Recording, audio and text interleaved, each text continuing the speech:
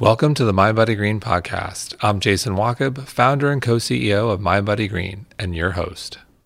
Hey everyone, let's face it. Exercise science can be quite confusing, and many just don't have time to sort through all the noise. So let's make it simple. If you only have 20 to 30 minutes a day to work out, how can you get the biggest bang for your buck if you're interested in maintaining or building lean muscle mass? I asked the question point blank during my conversation today with Holly Baxter.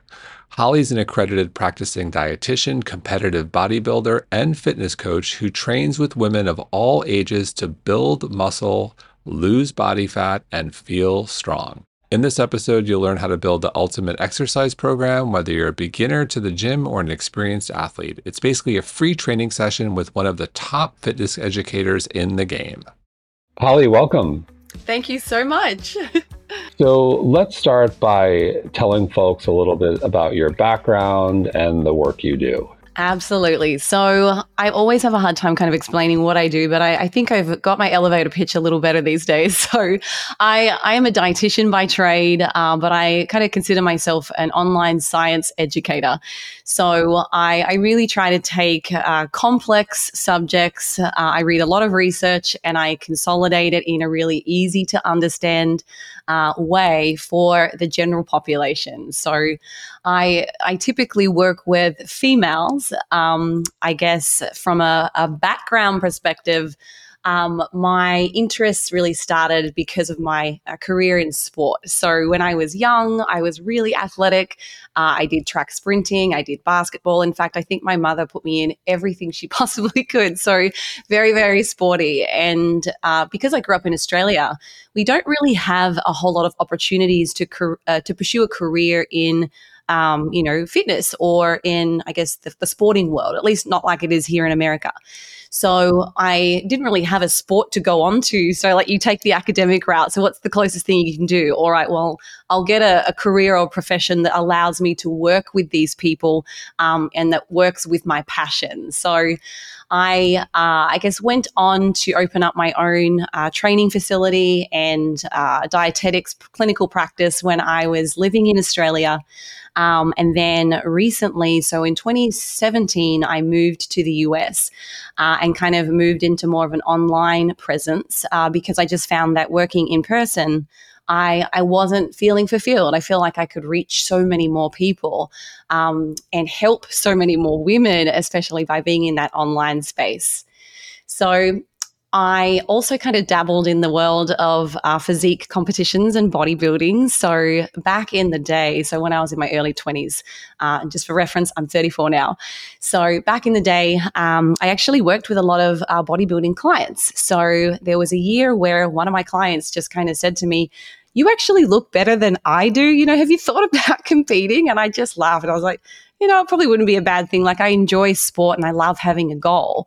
And it was not until she mentioned to me that the World Championships that year was going to be in Dubai that I was like, oh, now you have my attention. So, to be able to pair something that you love and be able to travel, that was really music to my ears. So I did my first competition in 2015. I then decided that I wanted to go for it. I had to win a state championships. I had to be at nationals, place top 3. I actually won nationals in Australia, and then that kind of qualified me to go and compete at the World Championships. So I guess since then, I've competed almost every year as a physique competitor. And more recently, I've kind of taken a little bit of a back step and trying to kind of embrace a more balanced lifestyle. I have a lot of different businesses and companies kind of in the health and wellness and fitness space. I feel like I've had my time being, successful in that sport. I've won a couple of world championships. And now I want to be able to give back to, other people. And I also want to be able to take a breather and give myself a little bit of compassion and permission to, I guess, go easy on yourself now. Like you've been pushing and driving for such a long time. So yeah, I guess now I kind of work in this space, in this field, and predominantly, women. And it's all exercise evidence-based information. So yeah. Well, congratulations, and glad you're taking a little bit more time for yourself. And you say you work mostly with women. Our audience is largely women. I'm curious, are there specific areas that women traditionally come to see you for?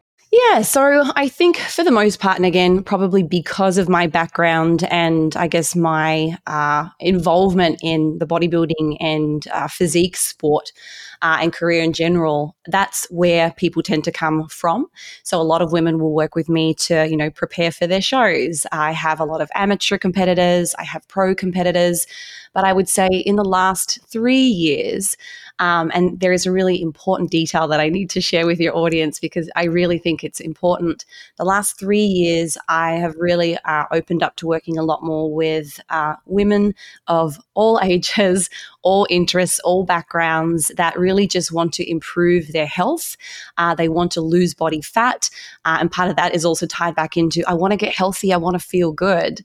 And yeah, I think building muscle, getting strong, living their best life. So the reason I say, 3 years ago was kind of a pivotal turning point for me is because I actually had an eating disorder for about 15 years. So I know that you've had Peter Attia on your podcast. He and I actually went into a lot of detail about that on his show. But that was something that I struggled with for a really long time. And I actually got into the profession that I am in today as a dietitian for all the wrong reasons. I had a lot of body image issues. I struggled with body dysmorphia. I had really low confidence. I really just wasn't, I wasn't, loving myself. So I struggled with bulimia and binge eating disorder for 15 years. And it wasn't really until, I guess, 3 or 4 years ago where I can finally say that I am healed, but I don't know that anyone's ever truly healed. Honestly, you still have similar thoughts. I think you just get better at being able to make better decisions and cope and kind of accept your circumstances. So I have really, taken a big step back from pushing fat loss on women. I think I now bring a much more holistic, compassionate approach and to try and help women. I obviously want to improve people's health. Yes, I can help you in the most evidence way possible to lose body fat. And I know exactly how to help you build muscle. But I also want you to consider, your mental health, your psychological, health, because there is so much work that we can also do, in ourselves to have a better appreciation and love and respect, for who we are. And what I mean is we are more than our bodies. I think a lot of the work that I do with my clients is really kind of helping them tap into, their, specialties, what's so unique and amazing and incredible about them, and really trying to get them to kind of step into their shoes and love their body regardless of their size. So I sit on the middle. I think there's a lot of people that are very anti-diet community, that's literally the anti-diet, phase. And then there's a lot of people that, are from the Haze community, the health at every size, which I totally respect. But there seems to be such dichotomy with the professionals that are in existence, at least the ones that I'm aware of. And I don't often see, a compromised opinion. And I really feel like my uniqueness is that I do sit in the middle. I can see that you can be a bodybuilder and you can be extremely lean and live that life in a healthy way, but it's not common. Versus I can also see that there's a lot of benefits for people, to live their best life. They need to let go of dieting and they need to be able to embrace other values and things that are important to them. And maybe being at a heavier body fat percentage is where they need to be. So I kind of sit on the fence and really try to provide value in both directions from a more balanced perspective.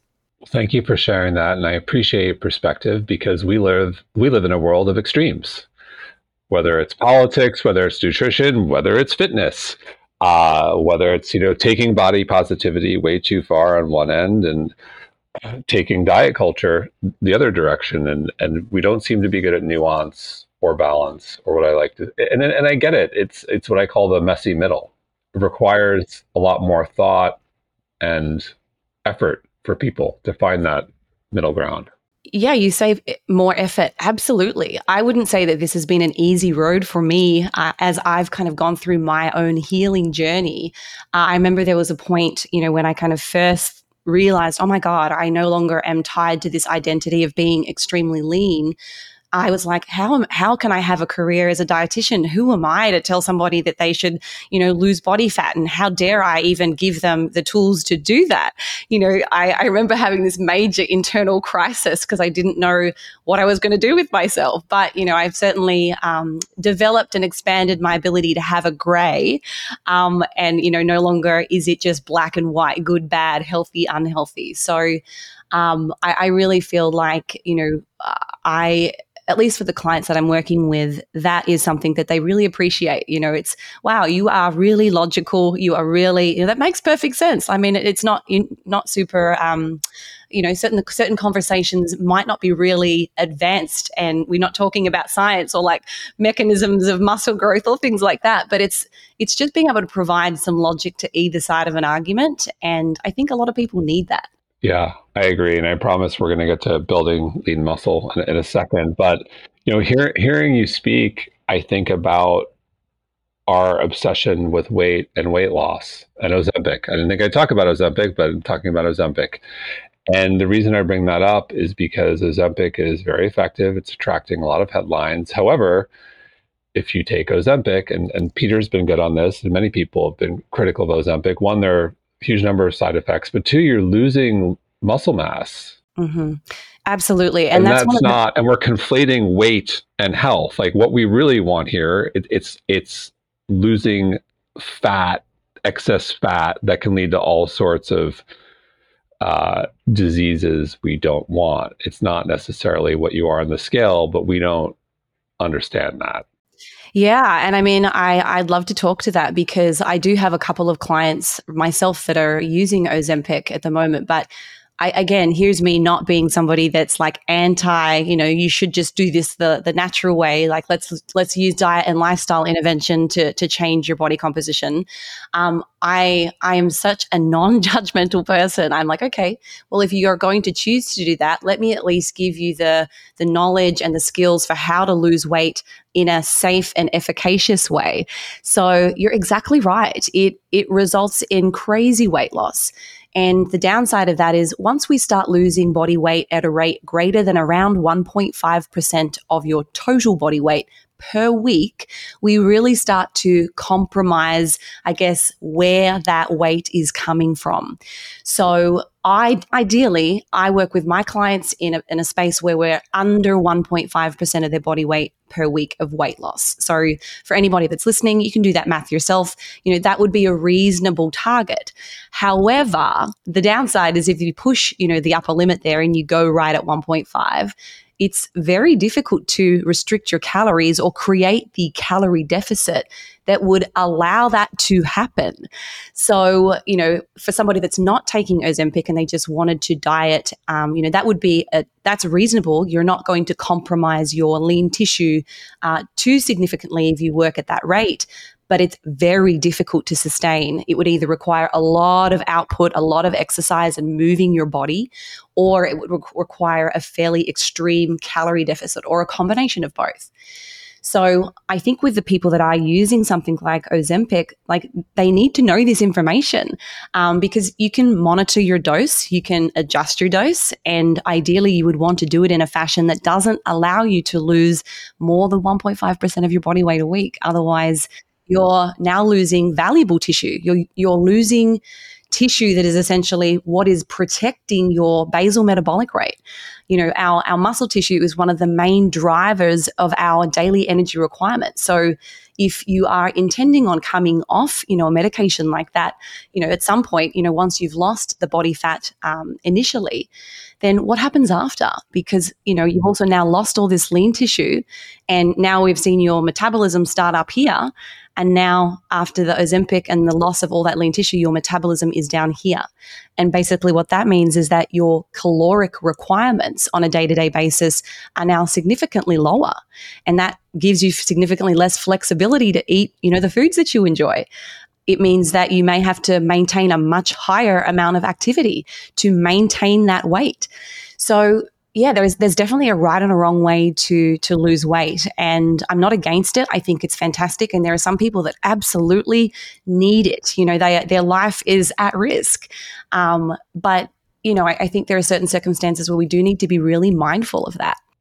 100% agreed. It can save lives, but I think it's probably safe to say that anything that is a quick fix, there are most likely some risks attached, or at least side effects. And so, with that said, in terms of weight loss, it seems like for you, there's a pretty fine line of how much you're able to lose in a week. And if you cross that line, you're putting yourself in a position that you're probably not going to be able to sustain this. And so, lean muscle mass. I think it's incredible that we're talking about it more in the Mind Body Green world, which is a bit more holistic. And I think that it's also fantastic that it's not just about vanity. And there's nothing wrong about, looking great and feeling great. And I think it's entered the longevity conversation. If you want to live a long, healthy, happy life, the science is unambiguous. You need lean muscle mass to build and maintain lean muscle mass. And I also think culturally, I'm 48. When I was 20 years ago, this wasn't really a conversation with women.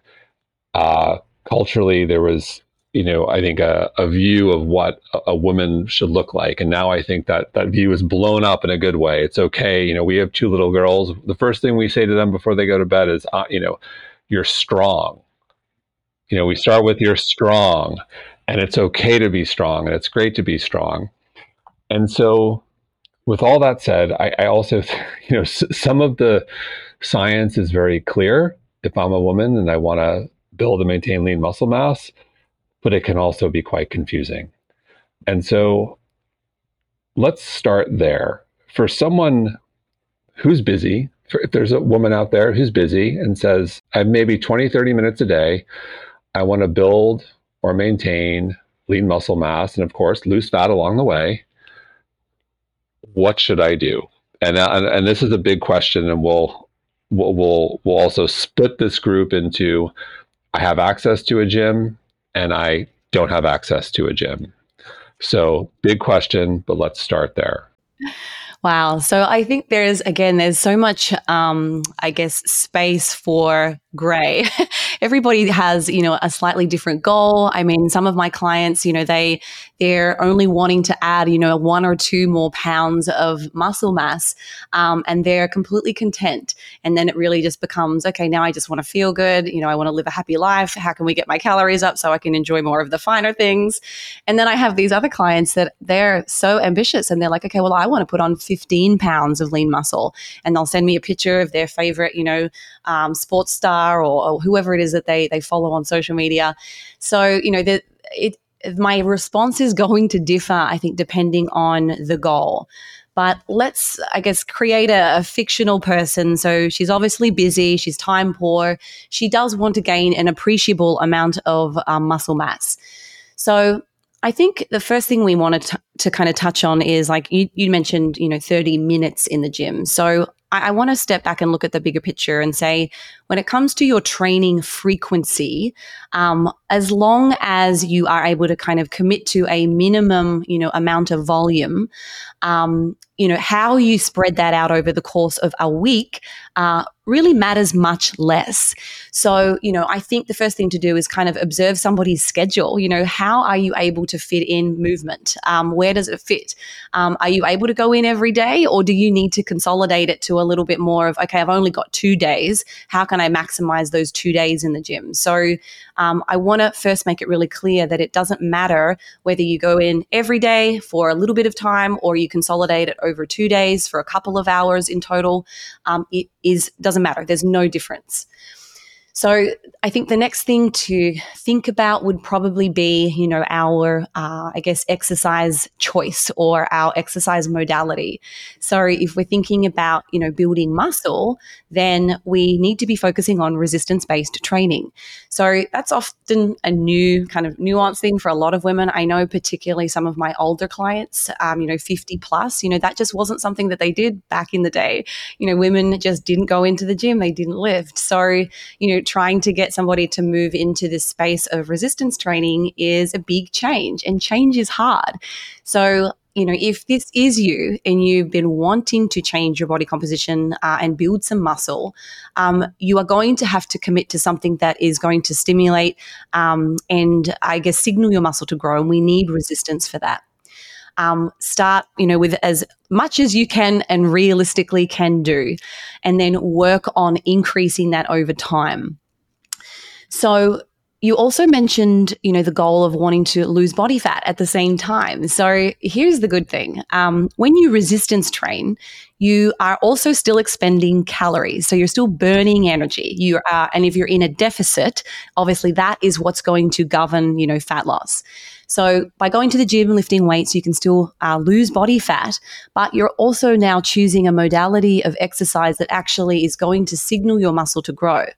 Cardio, on the other hand, it has this capacity or a capability of expending calories, but it doesn't have the same, signaling potential to tell your muscles to grow. It just burns calories. Now, depending on what type of cardio we're talking about, you might be somebody that just does running or something that's, low intensity, steady state. That really isn't going to have much of an impact on your ability to build muscle. If you're doing a boot camp, for instance, and it's a little bit more like interval training where you have got some resistance, you've got kettlebells, you've got slam balls, you've got sled pushing, now we're incorporating a little bit of resistance. So that will have, and studies have shown that high intensity interval training can contribute to some lean body mass. So again, I think depending on what your goals are, if you came to me and said, Holly, I'm not really comfortable with resistance training just yet. Is there anything else I can do? Then I would say, well, stick with your resistance-based high-intensity interval classes. They're still going to signal a little bit, but perhaps not, provide an adequate stimulus to, see major hypertrophy outcomes or muscle growth. If you came to me and said, I really want to build as much muscle as possible, but this is the limited time that I have, how do I do it? I would look at the minimum frequency that you can get into the gym. And then I would say now we need to focus on making sure that we train with close proximity to failure. So really that is one of the main, factors or principles for telling our muscles to grow. So again, what I tend to see with women is that we'll go into the gym and we're a little timid when we first start and we don't lift enough weight. And usually what happens is if I see somebody, if I look at their program and they tell me what they were lifting for a squat, for instance, I'll look at that and go, that doesn't really look like a whole lot of weight. And then if I train with them in person, then I will be able to add significantly more weight to that bar. So if they were training on their own, they may have only been performing to a training intensity. And we use a scale called RPE, and that stands for rate of perceived exertion. So these women are going to the gym and they're lifting weights, but they're only performing to an RPE of 5 out of 10. So where you need to be training in order to effectively signal muscle growth and to cause your muscle to fatigue, because essentially it is the fatiguing of that muscle that allows that signal to grow. We need to be up around that 8 or 9 RPE. So trainings, when you have a training program, you really need to be given a training intensity as well, because if you're able to still perform, 10 more reps with that same dumbbell or that same barbell, then you are not effectively, signaling your muscles to grow. So that's one of the things that I would say, to the person that's going into the gym and you're doing this for the first time or you're just wanting to be effective. So please make sure you are training close to failure. I think the second thing then is exercise or muscle specificity. So we don't all have the same goals. Again, some of my clients, the ladies will come in, they're like, oh my God, I would love, and again, we live in Florida. There's a lot of these beautiful big Brazilian butts, right? So, some of my clients are like, oh, I would love to grow my butt more. Oh, have you seen this girl? So, okay, their goal is their glutes. They really want to maximize their time in the gym and focus on that, but they don't want to ignore everything else. So I would say, structure your program in a way that really targets the muscles you want to see improve. So for me right now, I just exclusively focus on my shoulders and my glutes.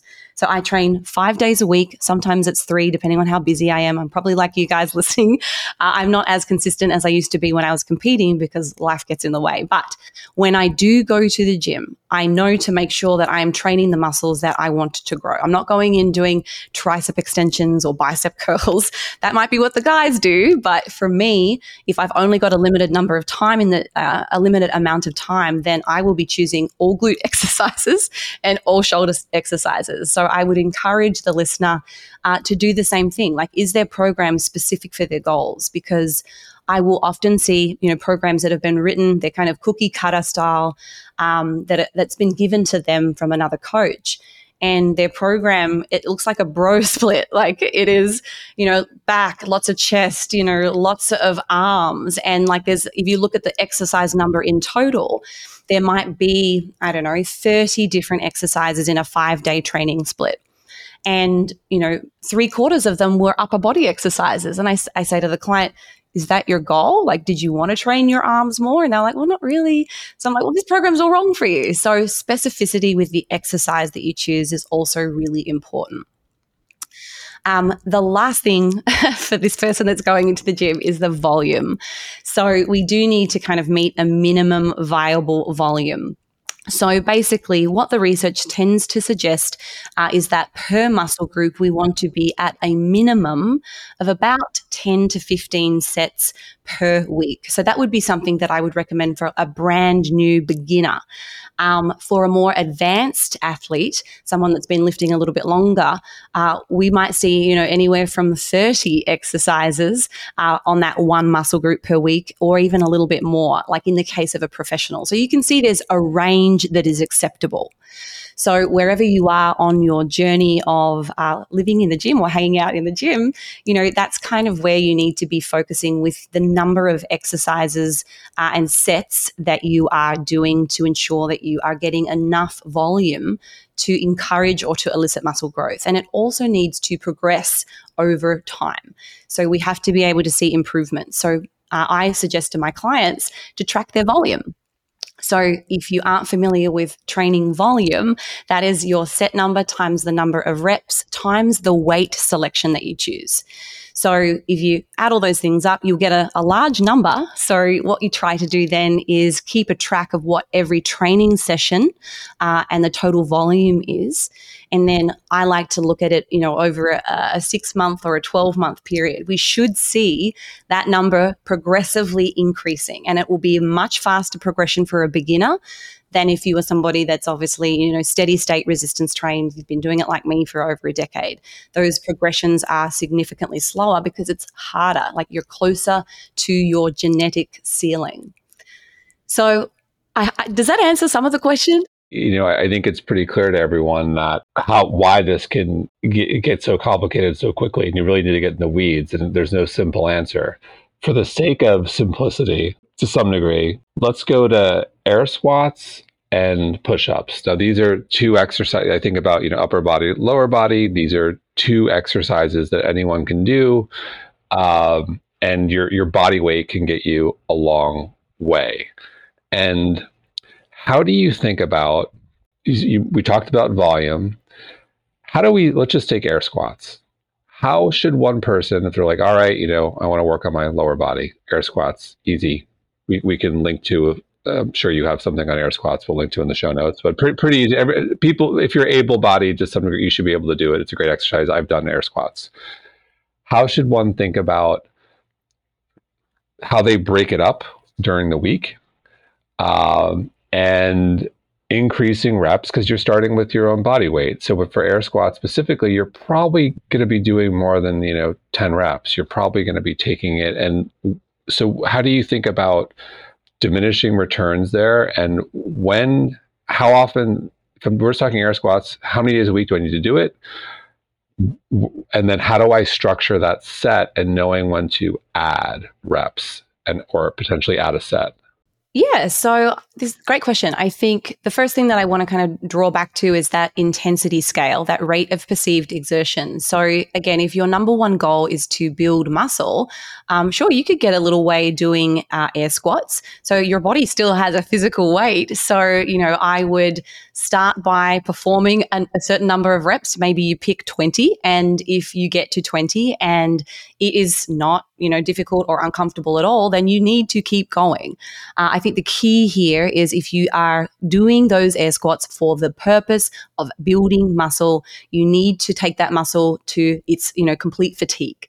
So that might be, if I did that, again, I'm an advanced professional at this, I'd probably do 100 plus squats before I would be able to stop because my muscle is fatigued. I'm no longer able to execute the, strength and contraction and that power output, that would start to decline. And that is an indicator of fatigue. So, how many you do, again, probably depends on the individual's strength. But for you, all you need to do is do enough to get you close to failure. So you want to be to the point where you almost can't do any more. And this is where speed comes in too. For someone like yourself, I'm guessing, because this is, you could do 100 like that, but if you were to say, I'm going to slow down and go slower, that number comes.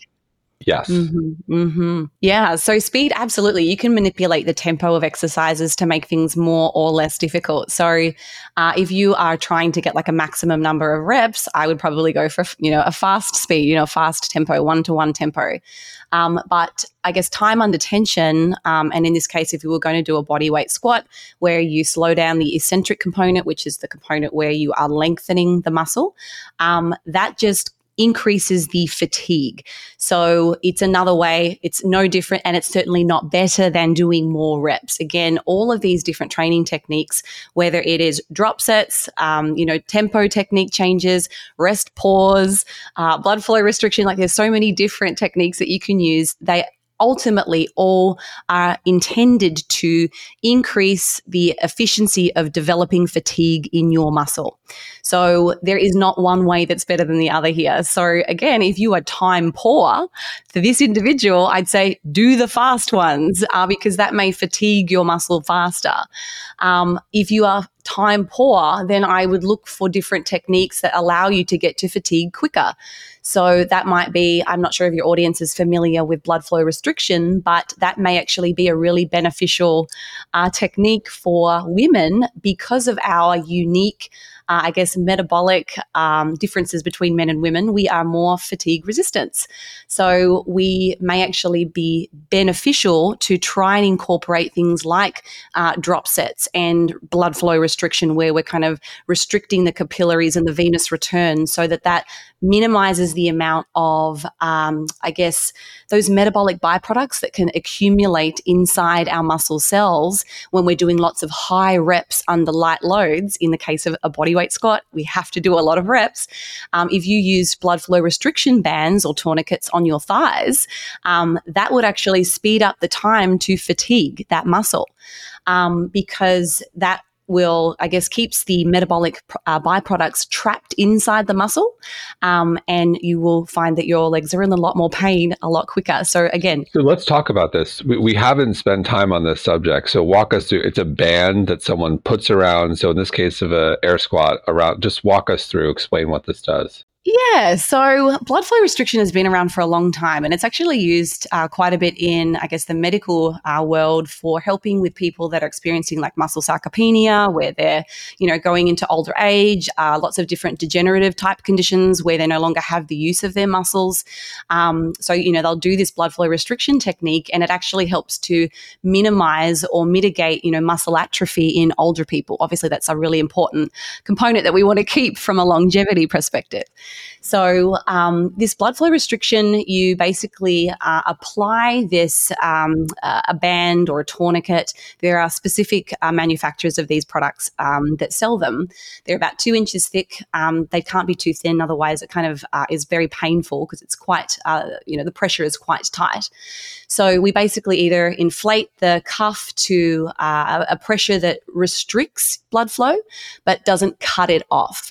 And what that does, and it needs needs to be applied distal to the muscle that you are trying to train, so at the upper portion. So as an example, I could apply a blood flow cuff to the upper portion of my arm, and then it is going to affect this lower portion, my bicep or my tricep. So you'll often see blood flow restriction used on bis and tris.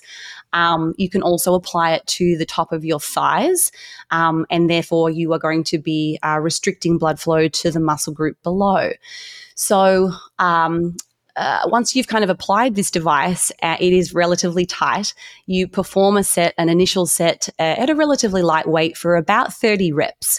And then you wait for 30 seconds. And during that time, what you're going to feel is, oh my gosh, my legs or my arms are really, really hurting. And it would be like instead of waiting through a normal set, where you're able to recover. Imagine you've done a hard set, you get that pump, you're doing a leg extension and it really hurts and you stop. When you've got the blood flow restriction cuff on, it is trapping those metabolites that are accumulating during that set inside your tissue.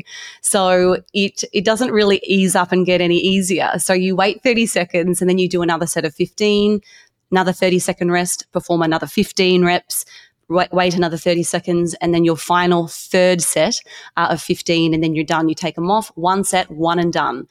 So that is an effective strategy for, trapping those metabolites in your muscle and allows you to get to fatigue faster. So I will use those.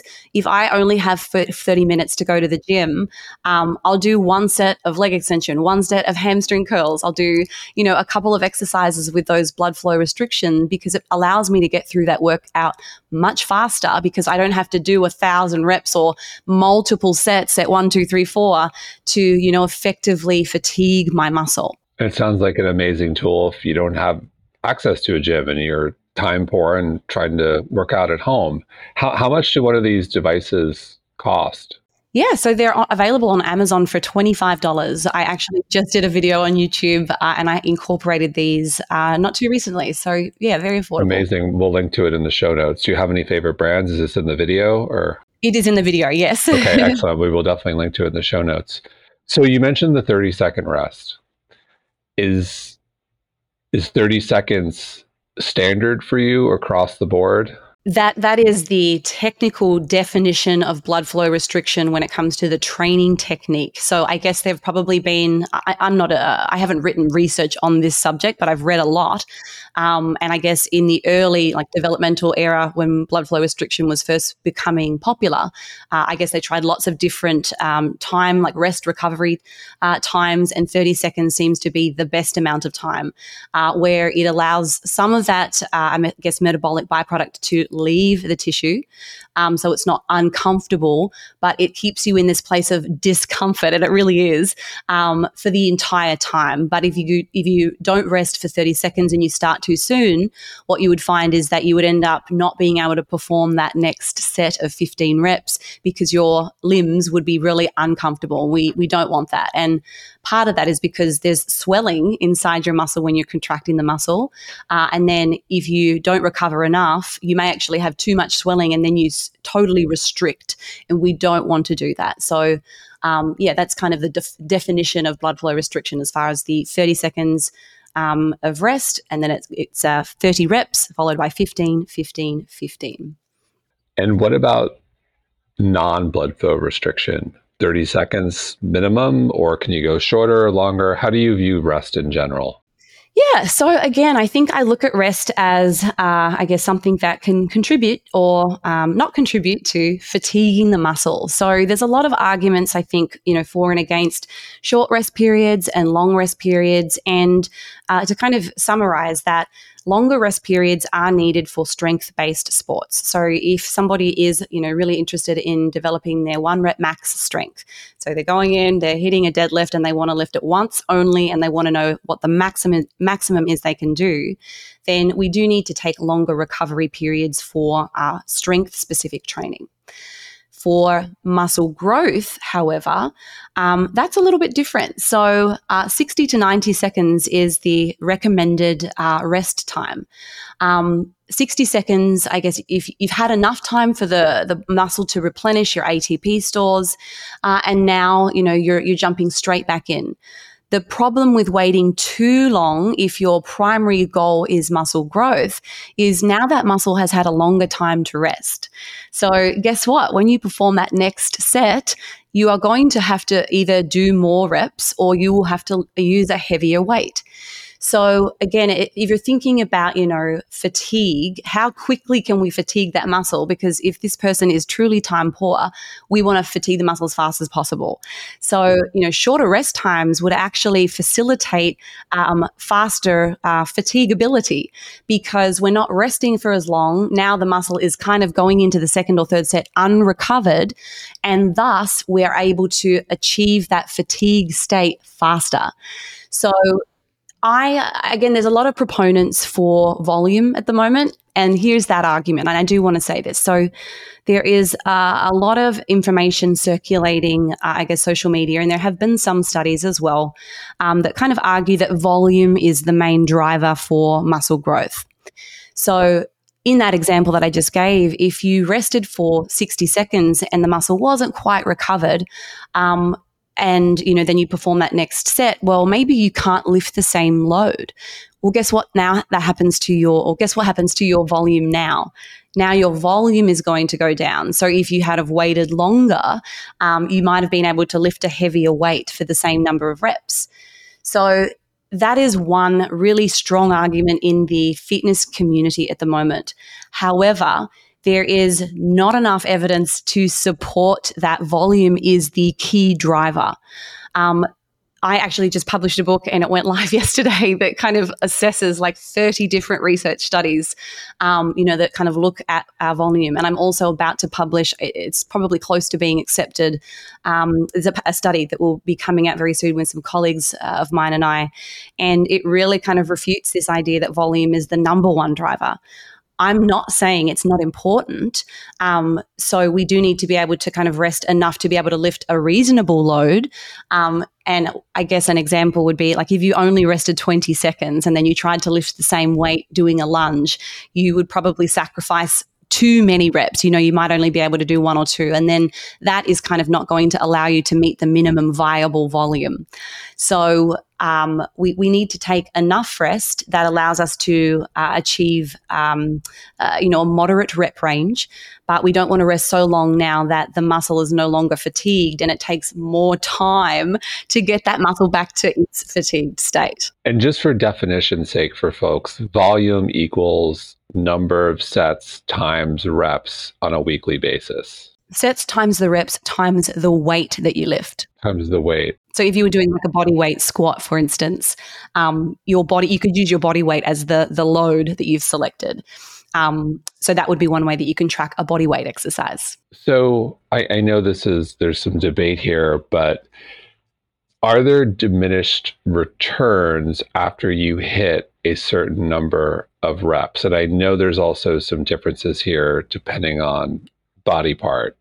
For example, what I've heard is you can probably go higher in reps on your legs because you're using your legs all day long if you're moving, versus maybe your shoulders if you're looking to build lean muscle mass. Like, when do you start to see, assuming you're hitting fatigue in that set, is it 20 reps? Is it 40 reps? Like, when do you start to see diminished returns? And you say, because this is the big question, and okay, I should probably take it up a notch. If I'm at home, maybe I get a mini kettlebell, or if I'm doing push-ups, I put something on my back, or I change something up because I need to increase the resistance or weight. Yeah, so it's actually really interesting. And again, in the research that I was doing for my book, I actually found a couple of studies, and this is so interesting to me.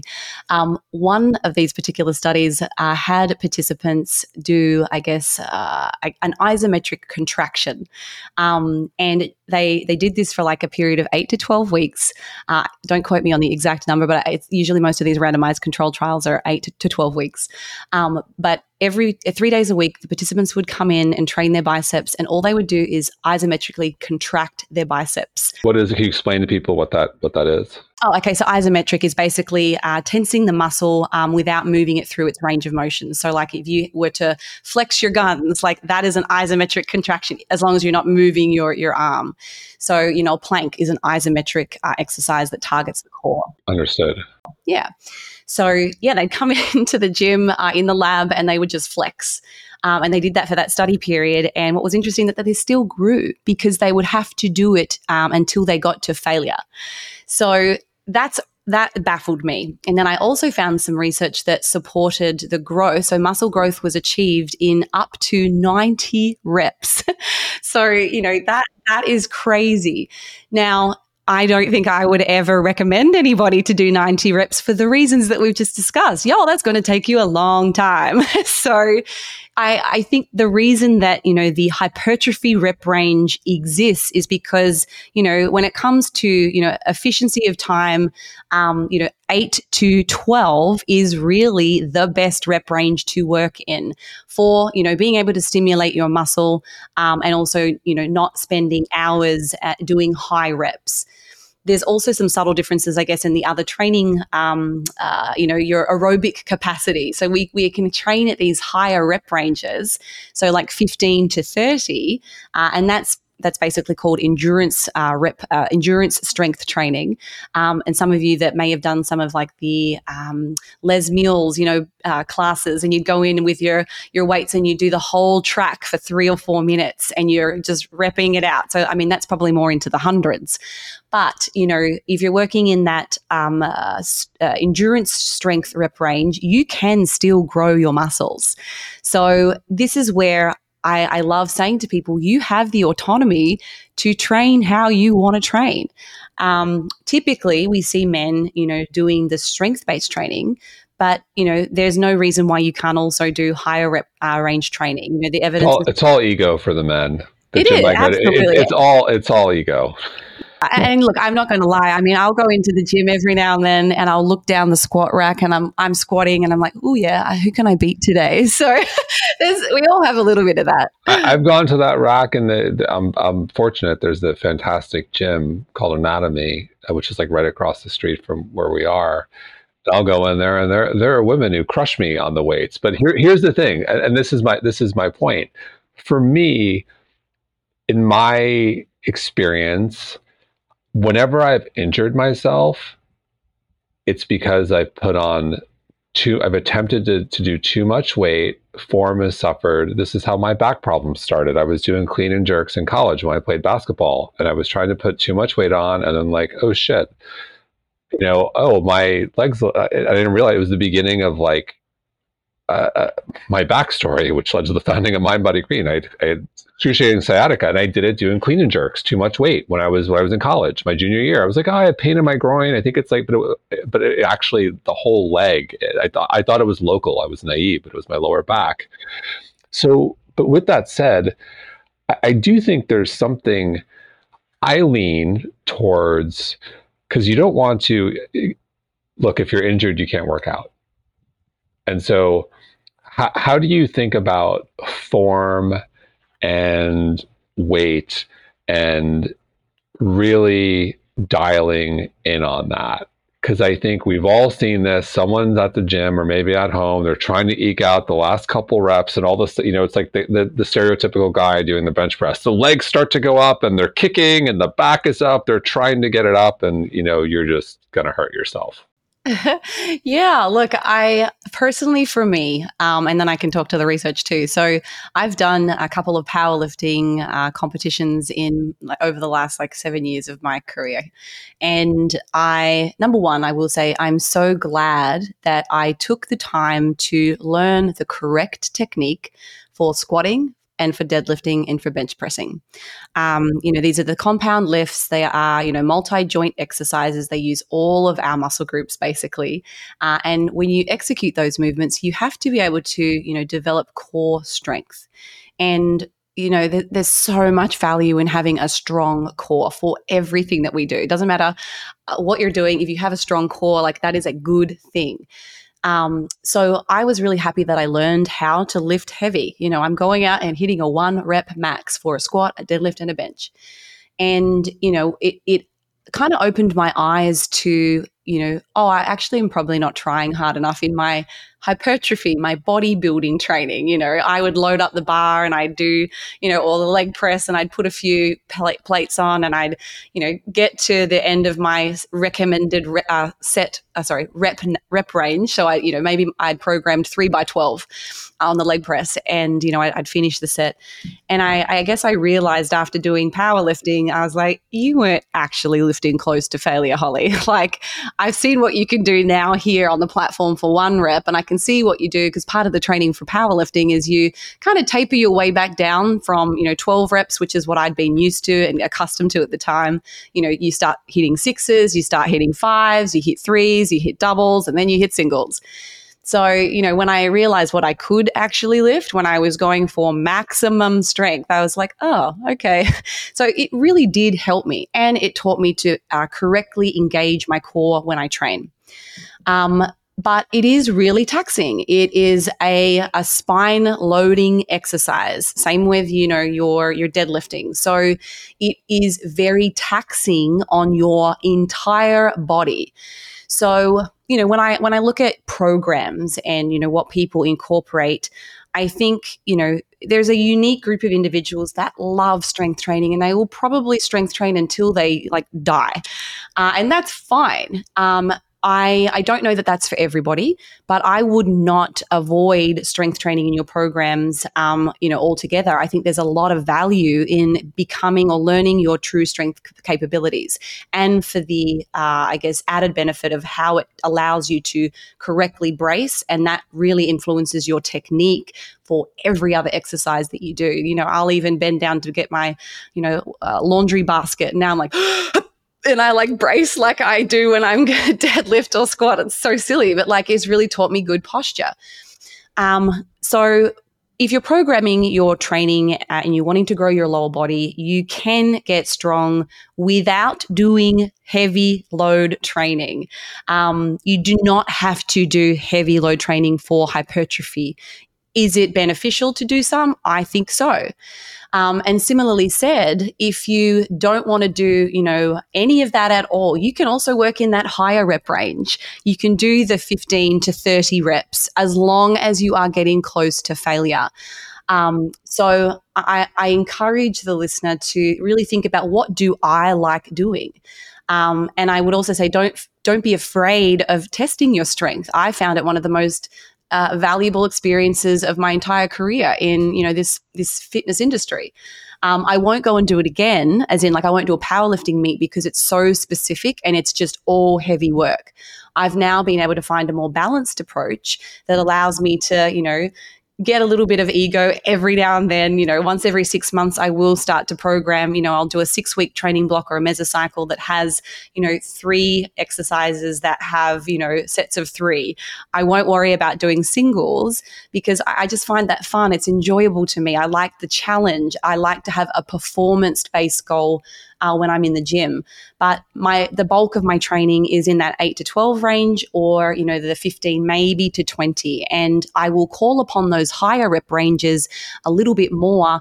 Number one, if I'm traveling, if I don't have access to any equipment, that's what I will do, because it's not going to work. It's just not how I would prefer to train. I can be more efficient, in my opinion, if I can get in the gym. I've got access to weights that will allow me to work in that 8 to 12 rep range. But yeah, the higher rep ranges can absolutely be effective for building muscle. Not the case for strength. You do need to that's like a specific skill.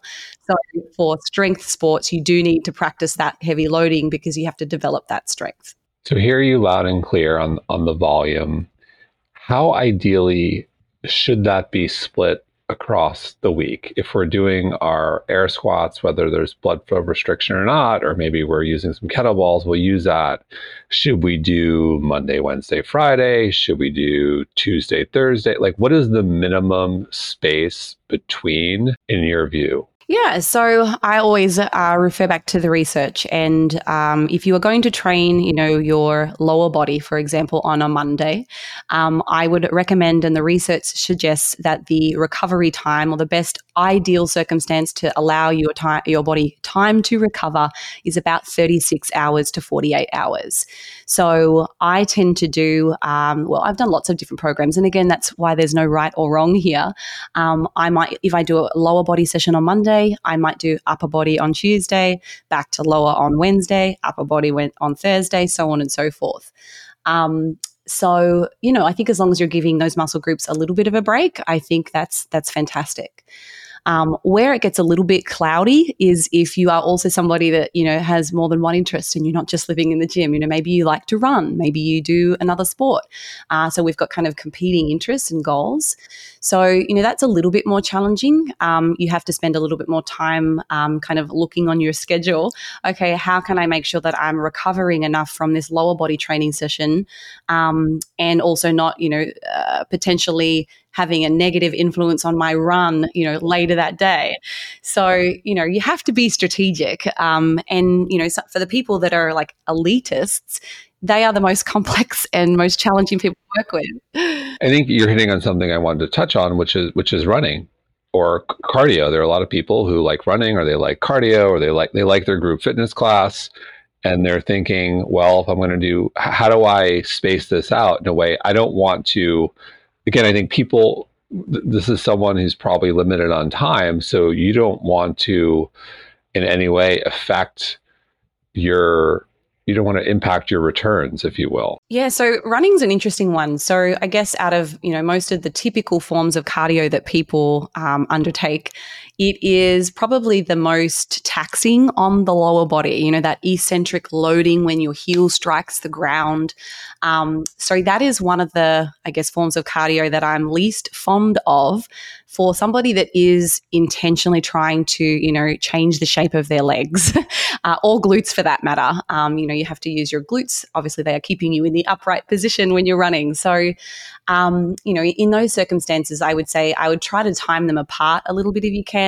Make sure that you give yourself a full day before you try and do one of them again, or like before you do the alternative. So again, the example before, if you've got a leg session on a Monday, I wouldn't be doing a run Monday afternoon. I wouldn't be doing a run on Tuesday, and I also wouldn't be doing a leg session again on Tuesday. So you really want to give yourself about, 36 hours off that muscle group if you can, work that within your schedule. So that would be ideally if you did Monday legs, Wednesday a run, and then Friday come back to legs, or Saturday-ish. Absolutely. I think there's always, a spectrum. So depending on, somebody's specific goals, how much, what's the volume of the running? When we talk about running, are we talking about somebody that just goes for a 5 kilometer, a 3 mile run, every so often for their cardiovascular fitness? Or are we talking about, I've got clients right now that are training for the Ironman, and she's doing like multiple hours, and several hours also on a bike, which is very, leg heavy. So there's always a spectrum. A lot of the concurrent training research where we kind of look at, okay, how much does cardio influence, resistance training, adaptations or recovery? And it is actually not as bad as I think it was initially made out to be. The downside with the studies that we do have is that they're not looking at the Ironman competitors. They're, recruiting participants that are doing maybe 30 minutes of, running 3 or 4 times a week at a moderate intensity. So we have less information on like the extremes. But, based on those findings, what we tend to see is as long as you leave 4 or so hours between, your resistance-based training session and then your cardio run, or whatever form of cardio that you do, as far as that interference effect, it seems to be relatively insignificant. It tends to be improved if you can have a meal in between. So we're looking at, getting in some of those essential, amino acids, especially leucine. That's really important for recovery. And also refueling, making sure that you've got plenty of carbohydrate available for that next exercise bout. And then one more thing to consider as well, and I know it's always been a consideration for me as a competitor because, we're ultimately trying to get as lean as possible. If you're trying to do all this extra cardio for the purposes of fat loss, which it can do, you've got to kind of look at, well, how's that going to interfere with my following day's, resistance training? And, an ideal fat loss phase would look like maintaining as much muscle as possible. So the primary goal for a bodybuilder or anyone really who is, wanting to focus on fat loss, not lean tissue loss, is to maintain your muscle. So lifting, resistance training needs to be the priority.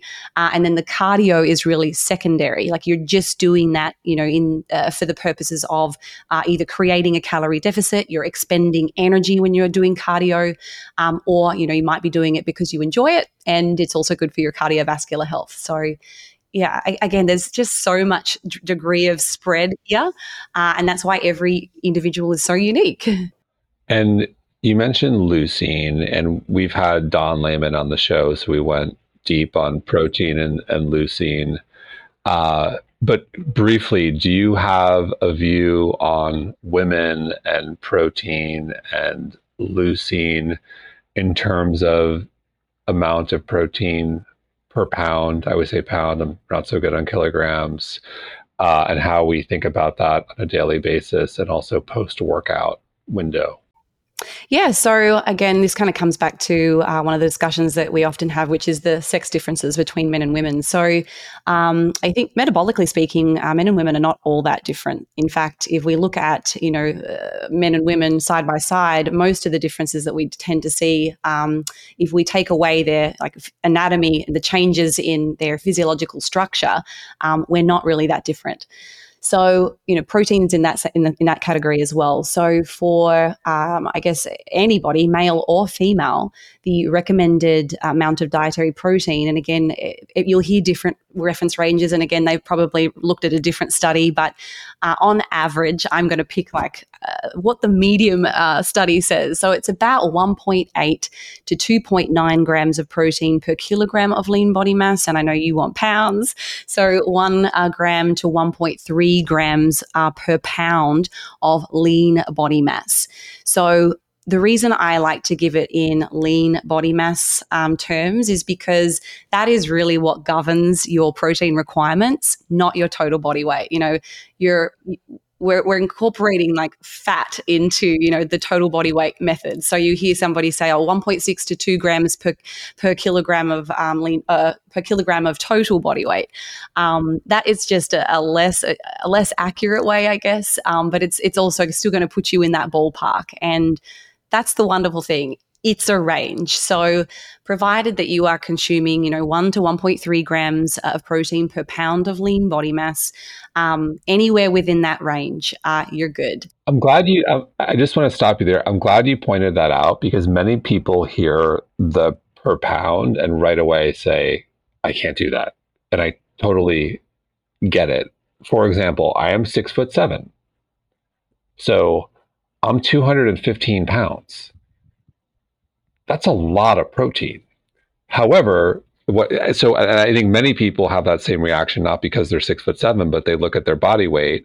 And so I think that the call to action here for folks is do an in-body scan or a DEXA scan so they can get an accurate number, because when you start to look at fat and all the other stuff. Yeah, I've seen it all, honestly. Again, if you're using that generic, per kilogram or per pound of total body weight, it just means that some people, again, depending on your body fat levels, may be underdosing in protein.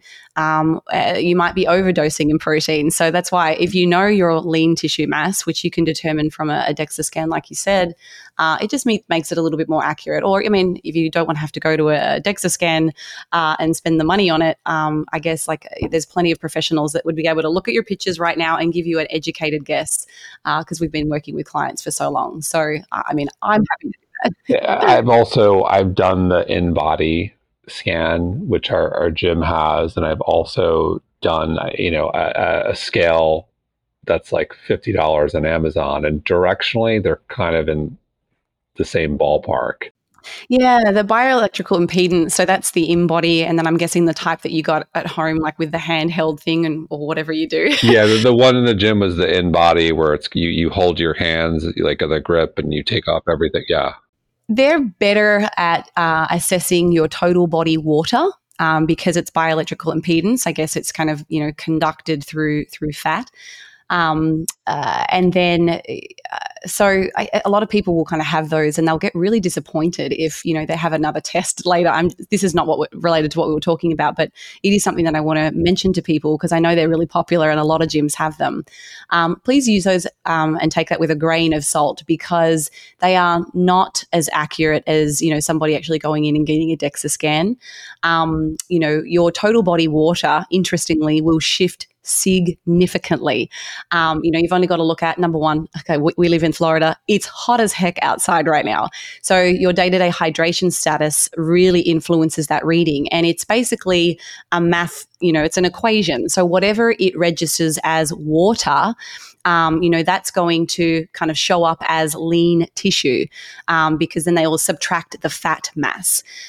So if, for example, you did an in-body scan and then you went and chugged a 2-gallon carton of milk or water or whatever, you got back on that same scale, it would tell you that you have increased your lean body mass, your skeletal muscle mass, by the measure of weight that you consumed of liquid. So if you do use those, I exercise caution. The absolute value is probably inaccurate, but it can track relative changes, and that's good to know. You can see you progressing, but it might, that actual number may not be correct. And try to do it under really similar conditions. So please don't do it in the middle of the day. If your trainer says after your session, "Oh, hop on the in-body, let's get your measures." Don't do that because you've just worked out. I don't know what time of the day it is, but you've also had food and fluid. You've moved your body, and your hydration status and your total body water is going to change significantly. And if you've just done a really hard session, there's going to be an acute inflammatory response to that training. So guess what? Your legs are going to be swollen, or your biceps are going to be blistering, blazing with fluid. And now you're getting a significantly elevated lean body mass measurement, which isn't accurate. So do it fasted in the morning, get the first appointment, do it, the same time, so that you're kind of at least measuring similar conditions. It's very sage advice. So to close the loop on training, is there any advantage to full body or splits, or really doesn't matter as long as you're getting the volume? Yeah. So it comes back to your goals. Full body training. I currently have full body programs. That's excluding biceps and triceps. I don't train those. But again, it comes down to what muscle groups are you trying to improve? So your program, if you're trying to grow everything at like an equal rate, then yeah, do full body. Or you need to make sure that you're including all the muscle groups in your program over the course of, a training week. So you can splice that and dice it any way you like. You could do lower body, upper body, full body, if you want to keep it even. You could do full body 5 days a week. It doesn't matter. The exercise number needs to be specific to your goal on that muscle group. So if you are trying to maximize the growth of your chest, then when you look at your week's training, then the majority of those exercises should be focused on your chest, and for any other muscle. So, I think that is less important. It's more about that exercise specificity. I hope that answers that question. No, it does. It does. And to close the loop on the protein conversation, is there a specific window post-workout that I need to ingest that protein, and maybe just spend a moment? We went into great detail with Dawn, but you need to hit that 2.5 grams or so of leucine to make sure the protein counts. So let's maybe just spend a moment there on the window and the leucine. Yeah, absolutely. So I guess we kind of refer to this in our world as like the anabolic window. I like to refer to it as the protein refractory period. At least that's what it's referenced as in quite a bit of research. So one and the same thing. What's really cool is that the anabolic window used to be, pushed through the fitness industry as being something that was extremely, this narrow unit of time. It's like 1 or 2 hours max. Or I've certainly heard people 10 years ago say you've got an hour to drink your protein or get your protein in. So everyone's racing home from the gym if they forgot their shake or they're drinking it in the car. So it is not that narrow based on what we're kind of seeing. And as long as you can consume, a high quality protein source that contains, the essential amino acids, leucine especially, within, 1 to 2 hours either side of your training. So like I trained this morning, I had my protein source before I left. I just had a little quick shake because I was in a hurry and I knew I'd be busy today. So, as long as you're consuming your protein within a couple of hours either side, before or after, that tends to be, the most effective way to ensure you are getting that leucine to signal your muscle to grow. So I guess I want to touch a little bit on the refractory period. So once we consume like a bolus of protein, so again, the minimum amount of protein that you really want to have in an individual meal is probably about, 25, 30 grams, maybe a little bit more, depending on your body size. So once you have that meal, what we then see is like an increase in your blood leucine levels. And they stay elevated for, a few hours. It's probably, around 3 hours that your blood leucine will stay up, but it will slowly start to trickle down, if we were to look at it on a graph. So once it gets back down to zero, that is really the time that you want to have another bolus, because that means that we are maximizing our time signaling your muscles to grow. So I guess this kind of is more a discussion around protein and protein timing. So, you want to avoid having long periods without protein, throughout the day. I mean, if you have breakfast and then you don't eat until you come home, that's not ideal. What does seem to be the most important thing is hitting that daily protein amount. Sometimes that's the best you can do. Even as a professional athlete, I was raising 2 kids and running 3 different businesses and trying to do like coaching and my bodybuilding. There were some days where I just couldn't do that. So, you do your best. But if you were to try and optimize it, I guess the order of hierarchy would be hit your protein totals every day, and then, make sure that you can consume a high quality protein source within a couple of hours either side of your resistance training, and then meal timing. So protein timing every, 3 to 4 hours, I think is a good time to kind of, recharge the signal to grow. It's like you turn the car on, and then you've got this 2-hour window. Like imagine once you've turned your car on, you can't turn it on anymore. But you have to wait for a couple of hours and then it shuts off, and then you hit it again, you turn it back on. So you've got more time throughout the day where you are signaling your muscles to grow. Got it. So I know we're short on time, and maybe this is wishful thinking, but I am very curious about this question. I have a feeling it's complicated, but let's go for it anyway. Is there something that women should be focused on or changes as they age? Is it at age 40, maybe they should be thinking about this, or age 40 or 60 or what have you, but we've got a wide range of women, and look, women in their 20s are different than women in their 60s. And if there's a quick answer to that. Okay, so I don't do things quickly. I would say, well, yes, protein, very important, and muscle, very important. You don't need to be, jacked and juicy. I think having some amount of muscle is incredibly protective for so many different reasons. And then I also think just, keeping an eye on your, blood work, like be consistent about that every 6 months. Have routine checkups, get a full metabolic panel for ladies, make sure that you're testing your sex hormones and, all of the things that are extremely important for us to thrive. So, once you're doing that, I think from an exercise and diet perspective, number one, I always say, well, we've got to make sure that you like it first. So what exercise do you like doing? That has to be a consideration. Otherwise, you're not going to stick to it. And adherence is everything. So pick some exercise that you enjoy. And then if you are in a position to add in some resistance-based training, it doesn't have to be 5 days a week. It could be 2 days. I like to go into the gym and I'm doing that for my muscle mass. I also do, a class, with a group of people. I like to play tennis on Fridays with the ladies, whatever it is. I think being active is a good thing. And there are benefits to having, strength and muscle mass. And there are also benefits to having great cardiovascular health too. So I don't think that, we should be avoiding cardio just because there's this big hype and craze about, it's so important to have all this muscle. I think there's also a really important conversation to be had around cardiovascular health. So yeah, I think start with something that you love doing. Try to incorporate, some resistance-based training. Be curious about finding foods that are high in protein. I think one of the best things I ever did was actually go into bodybuilding because it forced me to eat healthy. I used to be this kid, even as a dietitian in my early years. I hated veggies. I hated, I just liked the typical, junk foods. And it really put me in a position where I had to learn how to cook for flavor.